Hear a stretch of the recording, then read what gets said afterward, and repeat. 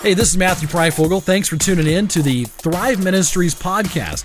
I hope you like it. I hope it brings you encouragement and brings you closer in your walk with Christ.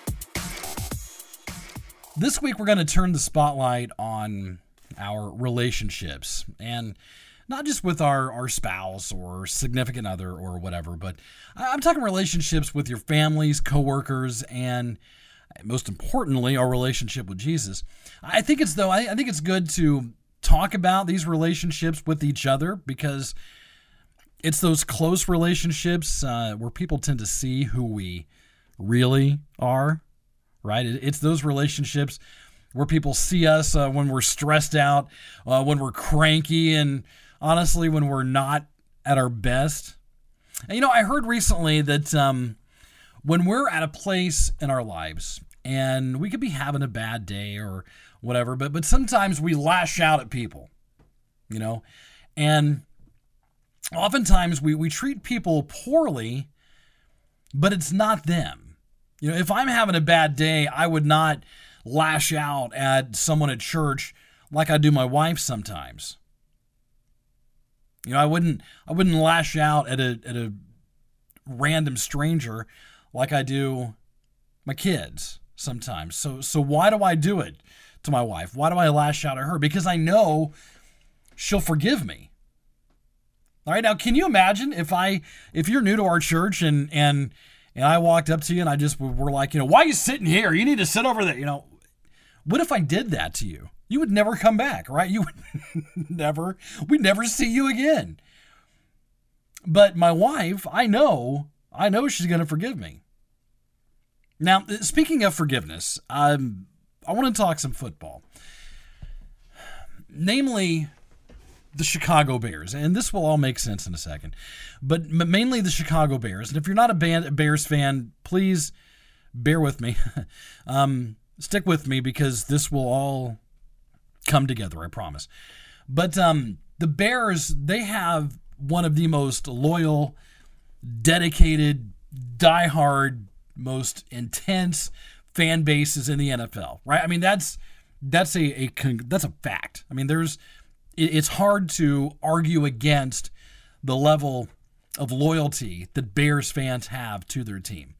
And it's all across the country. No matter where you go, you're going to find Chicago Bears fans. Now, if you ever talk to a Bears fan, they use words like us and we and, well, when we ran that one play, blah, blah, blah, or man, when we picked up so-and-so, that really, it's us. We're family. We're part of this group, right? They take ownership in their favorite team. They take pride in being affiliated with the Chicago Bears. That makes sense? And this was it was an up and down year for the Bears, but they made it into the playoffs. They had I don't remember what their record was, but they were playing against the Eagles, who won the Super Bowl last year, who they had their own up and down season as well. But the game, it was the first game of the playoffs, the wild card round, and the game would ultimately come down to a field goal. Now, I know if you saw the game, it was the most bizarre thing in the world, but it came down to this field goal to win the game and move on or go home. Now, the Bears kicker is this guy named Cody Parkey. Cody, from what I could tell, about an 86% field goal average. All right, so that's not bad. He's actually selected for the Pro Bowl a few years back, so he's a decent kicker. If you make the Pro Bowl, you're probably a decent kicker. But this season, we'll just say that Cody has had some troubles. Okay, we'll just leave it at that. But the other night, the balance of this game, whether or not the Bears move on in the playoffs, rested in Cody's foot, and he missed the field goal. Now, it was later on determined it was partially blocked. But you're a Bears fan. All you see is Cody kick the ball. It goes off one upright, comes down, and it hits the other upright. Game over. Bears lose. All right. Eagles will move on. The rest is history. All right, now I was going to scour the internet for some of the backlash that Cody was receiving after this happened. The problem was most of it was completely inappropriate for most circumstances, let alone this podcast. But let me just say that the whole notion of the Bears fan base being united and supportive of their kicker was absolutely out the window that Sunday night, right? It's like, I'll be there for you until you mess up. Then I'm out. We're good. We're brothers. I will stick by you until the very end. Unless you trip up, then I'm going to turn my back on you and say the worst things imaginable about you. We're okay until you mess up, and then we're done. And that's what was going on. That seemed to be the attitude of a lot of the Bears fan base towards Cody Parkey. And what kind of attitude is that? Honestly, what kind of attitude is that? But here's the thing, that's kind of the attitude that we have with each other, right? I mean, but here's the thing, let's take that a step further. What if that was the relationship you had, if you have kids, what if that was the relationship you had with your kids? Now, I'm guessing you may have been a kid at one point in your life. What if that was the relationship your parents had with you? It'd be over before you know it. I mean, you ever look at your kids, they do something and you're like, what are you doing? Why? Why are you doing this? What are you thinking? I mean, if we disowned our kids every time they messed up, I mean, it'd be ugly, right? I know this guy, and he gave me permission to use this story. But when he was a kid, his dog bit him on the face. And they have this dachshund, and I know dachshunds can be kind of ferocious. They can be pretty ill-tempered sometimes. And I'm thinking, all right, well, you probably deserved it if the dog bit you on the face. And he's like, yeah, I was like 2, and the dog was asleep, and I thought it would be a good idea to go up to the dog while she's asleep or whatever and get in its face and scream, boo! So the dog is startled and immediately attacks whoever's in front of him, which was this dude's face. But it's like, if I'm his parent, I'm like, what are you thinking, man? What are you doing? Why are you doing this? Now, as far as I know, his parents did not disown him and immediately kick him out to the curb. But I want you to think about this. What if that was the relationship that God has with us? Right? What if God was cool with us until we messed up? What if he was okay with us doing whatever until we really messed something up and then hey, you're on your own, pal? I mean, if that was how God treated us, man, we would have no faith. We'd have no hope. We'd have no joy. That's because God doesn't act like we do. His ways are not his ways. His thoughts are not our thoughts. But the problem, though, is that is how oftentimes we treat God. Oftentimes, our whole relationship with God is like that. I'm okay with you, God, until something goes wrong. God, I'm okay with you until something in my life doesn't go the way I thought it should go. I'm okay with you until someone I know has cancer. I'm okay with you until I wake up and see that an entire family is killed in a house fire. We're cool, right? We are cool until my grandma gets Alzheimer's and can't remember her family. God, I'm okay with you until you miss the field goal. That is a lot of times our relationship with God. But here's the awesome part. That's not the relationship that God has with us. Isaiah 41:10, this is one of my favorite scriptures in the Bible. All right? If I were you, go to your Bible app, whatever, highlight this. Okay? Because when you are going through something bad, when you are stressed out, when you feel like you have no hope, go to this verse, Isaiah 41:10. This is God speaking to Isaiah, and he says this, "So do not fear, for I am with you. Do not be dismayed, for I am your God. I will strengthen you and help you. I will uphold you with my righteous right hand. I love that, man. I love that because you know what? We messed up. I mean, I know we think we're perfect. I know we think that we're as good as it gets, but we aren't, man. We aren't. We are far from it. And from the very moment sin entered this world, from the very moment we messed up in the Garden of Eden, from that very moment that Adam and Eve brought sin into planet Earth, God had a plan for us.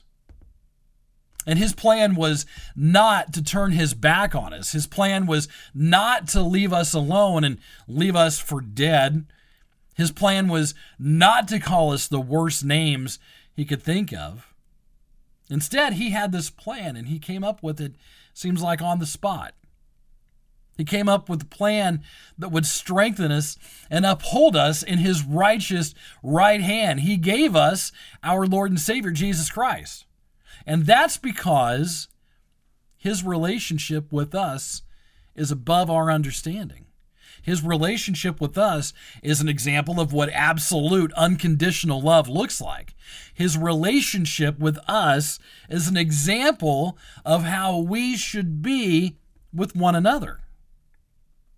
Because here's the thing, and I want you to remember this, and I want you to hold on to this, because here's the thing. When we were at our worst, God gave us his best. When we were at our worst, God gave us his best. We teed it up. We missed the field goal. But God didn't go around telling everyone what pathetic creatures we are. He gave us his best in the form of Jesus Christ. And even though we deserve to be called names and be left for dead, he still gave us his best. Now, let me ask you this. And this could be real uncomfortable. But I need you to ask yourself, are you giving your best to those around you? Are you giving your best to your wife? Are you giving your best to your husband, your mom, your dad, your kids? Are you giving your best to those closest to you? Or do you sometimes find yourself lashing out at them because you're having a bad day and you know they're going to forgive you? You know, let me tell you a story. My brother, I don't want to go into details, but my brother went through a time in his life that was pretty rough and was pretty hard. And, you know, I didn't reach out to him. I didn't offer support. I didn't reach out to him and give him any love. And I felt awful about that. And one day I pulled him aside. And I'm like, listen, when you were going through this stuff, you know, I want your forgiveness because I wasn't there for you as a brother. And he, you know, we're good. But it was on my heart to talk to him about this and be like, listen, you know, when you were at your worst, I did not give you my best. And I would just love your forgiveness for that. And, you know, we're fine. Everything's cool. But here's the thing, man. The world can be hard. You know, there's things that happen all the time, that happen every day, and you're just beside yourself. You know, sometimes there's things happening in the world, and you're like, what is going on? And so when that happens, I get it. When that happens, you lash out at God. And I know it's easy to do that because we live in a broken world. We live in a world that's not perfect. Bad things are going to happen. Someone you know and love gets sick. Someone you know and love gets in a car accident. You lash out at God. But do you lash out at God because you know he'll forgive you? Here's the thing. Go back to Isaiah 41:10. God says, I will strengthen you and uphold you in my righteous right hand. When these things happen, when you go through things and you lash out at God, instead, maybe what you should be doing is giving God your best because of the love, grace, and forgiveness that he gives you. Right? Or maybe you're not lashing out at God and getting mad at God. Maybe you're just putting it all out of your mind. You know what I mean? Maybe they're right there, these people that are closest to you, but you don't want to deal with it. For whatever reason, you just don't want to talk about it. You don't want to deal with them. You don't want to, I remember my wife. My wife is working on her testimony. She's going to present it at a thing coming up. And part of her testimony involves an earlier time in our marriage when, if I'm being honest, things weren't so great. And as she's working on this, we had to go back in time, and we had to dig some stuff up. And I remember where my head was at when she was going through some of the things she was going through. And I remember thinking, just get over it, man. Just get over it. Just come on. Just stop it. I wasn't being the husband I should have been. I wasn't being supportive like I should have been. And, I got to tell you, it's not fun to relive those memories. It's not fun going back to that point in our marriage. I mean, for me, it's embarrassing. I'm ashamed of it. I feel bad. But you know what? I'd rather go through it and learn what I learned so now I can be a better husband. So now I know what it means to give my wife my best. Now I know how important it is to give her my best, not because I have to do it, but because God gave me his best when I was at my worst. And if I'm giving my wife my best, then I'm glorifying God in what I do. Amen to that. Now, here's the thing, though. That took me a long time to figure out. Because, relationships can be tricky, man. They can be hard. But here's the cool part. God has blessed us with all sorts of instructions on how to deal with one another. He gave us all these great examples of how to navigate these relationships. And I feel like I need to say this because not once in the Bible does it tell us to go move up on a mountain and stay there alone for the rest of our days. Not once does God tell us that the best way to get through life is to build a hut in a forest and live off the grid, not bathing for months at a time. Those are not in the Bible. God does not tell us when we have a hard time with someone to run away from them. But I think a good place to start when we talk about relationships is the early church. God spoke through the Apostle Paul and gave him some fantastic words on how we are to be towards one another. And we're going to look at Hebrews chapter 10, 24 and 25. It says this: "Let us think of ways to motivate one another to acts of love and good works. And let us not neglect our meeting together, as some people do, but encourage one another, especially now that the day of his return is drawing near." One of the things I noticed right off the bat is the choice of plural pronouns, all right? The word us. Paul is saying that being the body of Christ takes all of us. And if we're going to do it effectively, we need to motivate each other to acts of love and good works. We need to encourage each other. I don't know about you, but that sounds like giving each other our best. Now, I wish it were easy, though. I wish it were easy. I wish we could flip a switch and just ignore all the outside drama that comes seeping in, all the outside influences that start, weighing me down, because it becomes real easy to let those things in, and they seep their way into my thoughts, and before I know it, I am not giving my best to the people around me. So I think a great place to start is in this passage in Hebrews 10, verses 24 and 25, because I think there's three really great points on how to build strong relationships. And I think it's encourage, meeting, and love. All right, encourage. So how do we encourage those around us? Well, there's a few different things, like we know what their love language is. Do they respond to receiving gifts, acts of service, words of affirmation? All right, I'm not going to go into a lot of detail with that, but I think you get the gist. But there's things we can do, like, write someone a note offering assistance if they're going through a rough time. Instead of think of it like this.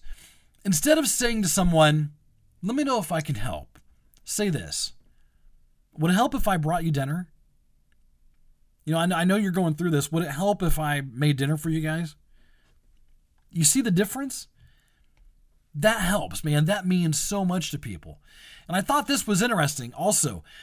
When you introduce someone, add a few words of praise for the person's abilities, accomplishments, about maybe how they've helped you out, about, in the nature of your relationship.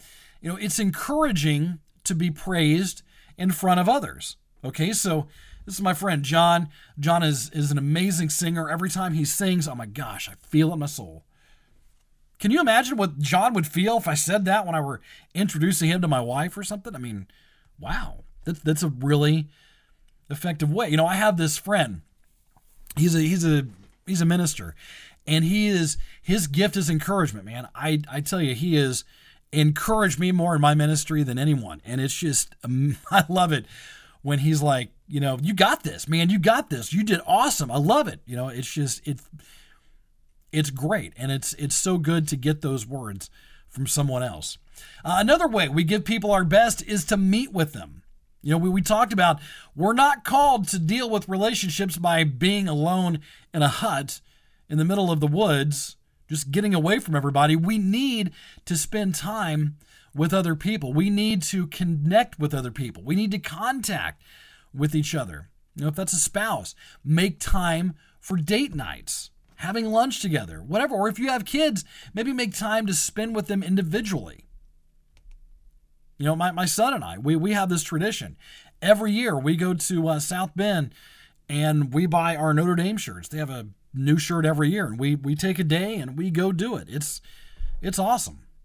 Do those kind of things with your kids. Spend time. Remember what it says. Let us not neglect our meeting together. That's because building relationships and really connecting with people takes being with them. Not over text message or email or FaceTime. You got to be in the same room with them. And finally, we give each other our best when we love each other.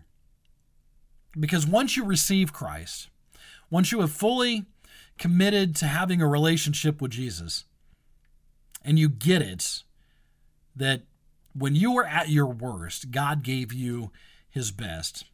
God gave you his best out of love. And out of that love for us, we're to give others that same love. Look what it says in 1 Peter chapter 1, verse 22. You were cleansed from your sins when you obeyed the truth. So now you must show sincere love to each other as brothers and sisters. Love each other deeply with all your heart. Now here's the amazing thing about God.